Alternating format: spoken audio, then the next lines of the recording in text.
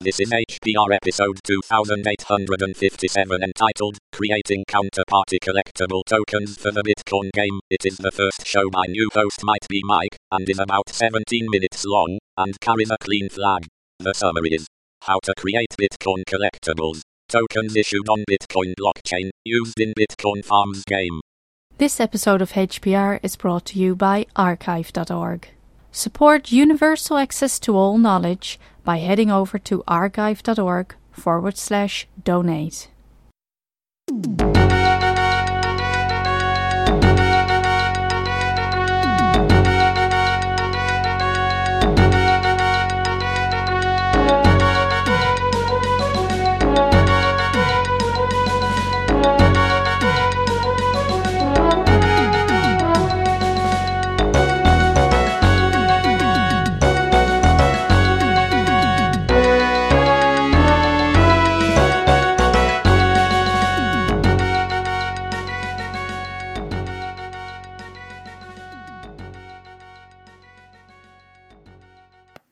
Hi everyone, Might Be Mike here. Today I'm going to walk you through counterparty assets, creating them, trading them, buying them, selling them, and specifically we're going to walk through creating a collectible card and token combination for the game called Bitcorns. So let's get started. First of all, counterparty is a meta protocol because it's built on top of the Bitcoin protocol. What that means is the key counterparty transactions, like creating a counterparty token or asset, trading it, selling it, these are recorded on the Bitcoin blockchain. This lends stability and security to the protocol. Other things are not. For example, counterparty has a built-in DEX, decentralized exchange. Now, first of all, this is a bit of a misnomer. Decentralized exchanges are not really, are they? A better term for these is probably no escrow exchanges. So I don't need to go fund an account somewhere and let them actually own my tokens. And this particular DEX is built right into counterparty. So, first of all, Bitcoin transactions have the ability to embed a small amount of arbitrary data in them. In particular, there's one field called op-return that currently supports embedding up to 80 bytes of arbitrary data. Now, a protocol built on top of Bitcoin, by definition, Bitcoin is not going to recognize what that data is. So an application operating at that higher level of abstraction, a counterparty-aware application, is going to recognize this data signifies the creation of an asset, or a send, or something like that. So, just a brief bit of history, Counterparty Protocol was kind of patterned after Mastercoin Protocol. It was created back in 2014 by a group of guys. Principally, Adam Krellenstein and Robbie Dermody created this, and it's a collection of Python scripts that enable all the basic asset creation, trading, listing, and the exchange, and the placing of buy and sell orders, and more. They have features like betting, and so on. There's also a database there that holds the information that is not embedded into Bitcoin transactions. You really don't want to have every single event and action be a Bitcoin transaction. This is one of the real pain points with a lot of Ethereum dApps, for example. For blockchain-based games, there seems to be a trend away from the old web strategies, which means we see all the program logic and data and configuration all on-chain. Doesn't seem to make sense since every node needs to execute that logic and store that data in perpetuity, which costs money. So the trend has been to push that off onto sidechains or use highly performant, very centralized blockchains to do that. And I don't think that makes sense because you're trying to get away from the very efficient, very centralized systems that work so well in the traditional world and just replacing it with less efficient, less secure, less well-known and understood ways. So a traditional centralized system with a database and a server works very, very well. There are reasons to keep some asset information on-chain. The example that's always trotted out is if I want to buy an in-game asset, and if there were the kind of ubiquitous standards where all game makers would in some fashion recognize and support that asset in their game, that would make a lot of sense. I could pay a lot of money for an asset and reuse it across many games. But I think that requires many similar types of games that are developed using similar types of platforms and aren't too compelling to use. But we'll see where that goes. It's an interesting thing. Bitcoin was deliberately built not to have enough storage space to put programming logic and data on chain. So CounterParty really encourages a more pragmatic approach, in my view.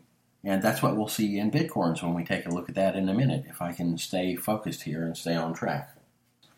If you've created ERC tokens before, that's the token standard, or set of standards on Ethereum, you know that essentially you deploy a smart contract and it keeps track of ownership of the tokens inside the smart contract. There's a hash, basically, with addresses and account balances. And in CounterParty, there is a database that keeps track of all that, and you can query it through RPC. There are APIs available. So I might as well go into explaining a little bit about wallets now. We need all this background so we can walk through the process of creating an asset. A CounterParty wallet is essentially a Bitcoin wallet with some added functionality to recognize counterparty assets. So a counterparty asset lives at a Bitcoin address. And in fact, when you create it or transfer it, you're going to need a little bit of Bitcoin because that transaction needs to get recorded on the Bitcoin blockchain. So you need to pay a miner fee for that transaction to get included in a block. Now, CounterParty has a native token. It's called XCP. And all assets created on this are generally traded and bought and sold for XCP. You could say that CounterParty tokens are denominated in XCP. They are traded for other things. You can trade them directly one for another. There are games and collections that have their own native token, so to speak, or their currency. Examples of this are Pepe Cash for rare Pepes, Bitcorns for the Bitcorns game. There's Mafia Cash for Mafia Wars. But at the end of the day, you can buy and sell and trade all of these for XCP, the native token.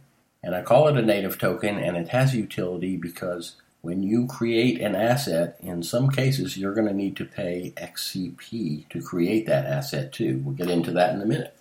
But to do so, you're going to need to have a wallet set up first. So let's go there. There is the reference client, the original web-based wallet created by the CounterParty founders. You can find this at counterwallet.io. Now, this is a web-based wallet, as so many of these are. And I think a word of caution is in order here. You don't want to use a variety of different web-based wallets all the time because you are going to be sending your credentials to all of these websites on a regular basis. That's a bad idea because you're trusting a variety of websites with your credentials, and you're quite often transmitting them to the various websites. And this kind of gets at the very nature of one of the main drawbacks of this system. People build collections of assets and have some XCP tokens to use and a little bit of Bitcoin to do transactions with, all at the same Bitcoin address, which is very public and known to anybody that trades with you, as opposed to the best practices for holding and trading and buying and selling Bitcoin, which is to never reuse addresses. Leaving that aside, though, at this Bitcoin address, you will want to have a little bit of Bitcoin, enough to pay the miner's fees for the transactions as you create, buy, and sell tokens. Now, you're also going to want to get a little of the native token, XCP. And once you have those two things, you're ready to go. I'll just walk through the example in the reference wallet, but it's similar in other wallets. Now, in the reference client, you'll notice just to the right of your Bitcoin address, there's a little blue menu, and one of the choices on there is Create Token. When you create a token here, it's much simpler than, say, creating a token on Ethereum or on a similar blockchain. In those cases, you need to deploy a smart contract that defines the properties and features of your token. But in practice, almost every token needs the same sort of properties and features, especially these collections of related assets, games based around collectibles. There are exceptions, of course, where you want your own logic that's a little bit different, and for those, Something like Ethereum is a great platform with the ERC721 standard, for example. But in most cases, as I say, you just need a basic set of parameters to create a fully compliant token whose properties are known and well understood by the other clients that are out there. So in this case, a templated approach makes sense. There are two types of assets you can create: named assets and, I suppose, unnamed assets. The unnamed assets are free to create in terms of XCP. You still need a miner's fee to get that creation event in a transaction included by a miner in a block on the Bitcoin blockchain. There's an interesting new project called Freeport that lets you create unnamed assets for free, basically. That is to say, only the Bitcoin miner's fee is needed to create the asset. Check it out. It's right now a Chrome plugin, and a Firefox plugin is in the works, coming soon. It may even be out by the time you listen to this. Now for a named asset, and what I mean by that is you've selected a name that you want. You will need to pay 1/2 of an XCP token. This is hardwired into the protocol from the beginning, and how much money that costs varies depending on the price of XCP. So you either go with the free asset creation, which is going to have a name beginning with an A and then a string of numbers, or you give it a custom name. And a custom name can be up to 12 characters.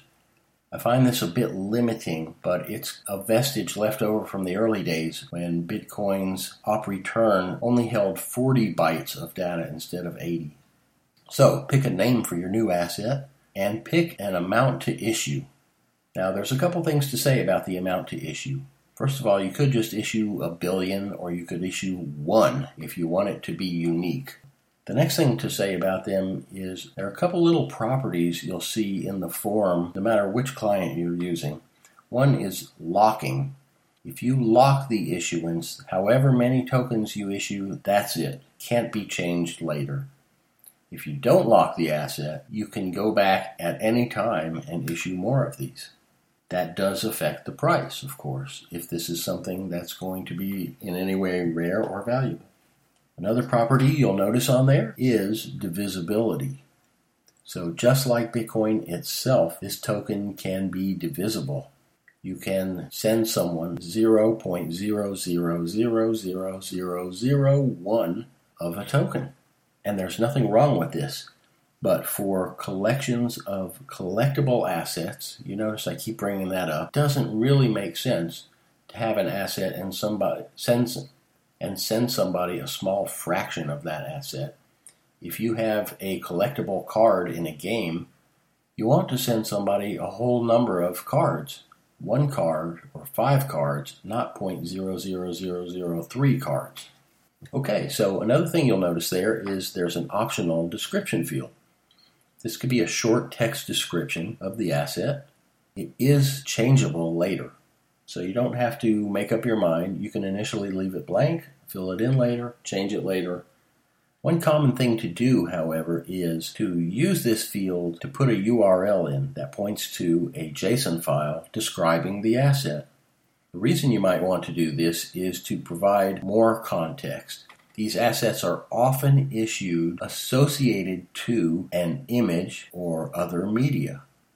Big shout out to DJ J Skrilla, who pioneered the use of associating a token, a card, image to audio files.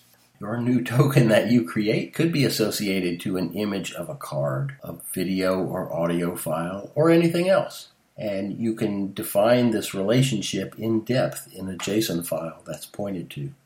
Another common use of the description field is to provide a hash.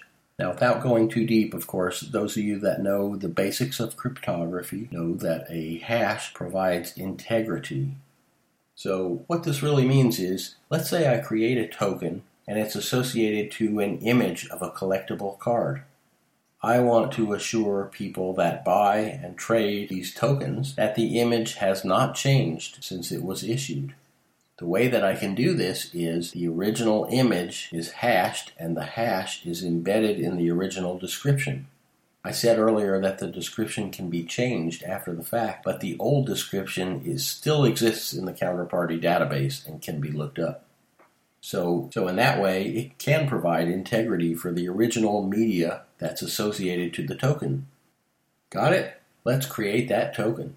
Now what you're going to want to do is buy and sell that token later. Now the Bitcorns game, this was invented by Droplister. It's an idle farming game based around a counterparty token called Bitcorn. Owning another counterparty token called Crops gives you a farm. That farm is your Bitcoin address. So using his application that he's built, this is a web-based game. So you go to the website, you will see your farm along with other assets that are part of the game. These other assets are counterparty tokens, of course, and they have card images. Now, there's a standard for these. There's a template used to help you create these. And the way you do it is go read the instructions on bitcorns.com, download the template, create your artwork, create the token, as we just walked through doing, and submit it for approval. And if it gets approved, it'll become one of the official game cards of Bitcorns. So now that we've gone through all of that, let me finally tell you how to play the game. All you have to do is nothing. Seriously, this is a 4-year game. So when you own Crops tokens, you own a farm automatically. And on that farm, you have farm art.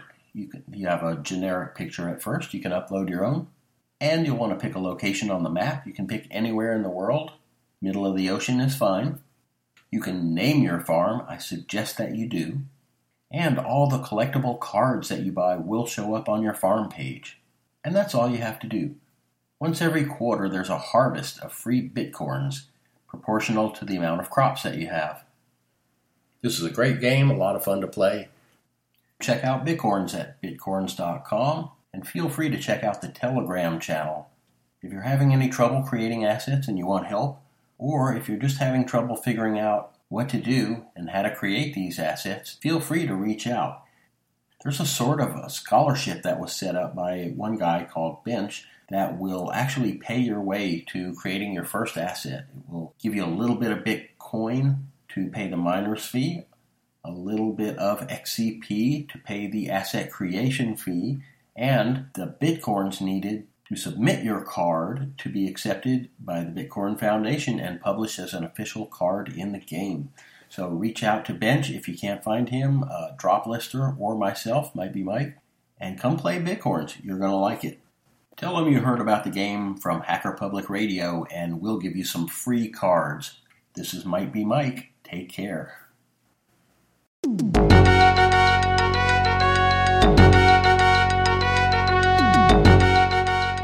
You've been listening to Hacker Public Radio at hackerpublicradio.org. We are a community podcast network that releases shows every weekday, Monday through Friday. Today's show, like all our shows, was contributed by an HPR listener like yourself. If you ever thought of recording a podcast, then click on our contribute link to find out how easy it really is. Hacker Public Radio was founded by the Digital Dog Pound and the Infonomicon Computer Club and is part of the binary revolution at binrev.com. If you have comments on today's show, please email the host directly, leave a comment on the website, or record a follow-up episode yourself. Unless otherwise stated, today's show is released under a Creative Commons Attribution Share Alike 3.0 license.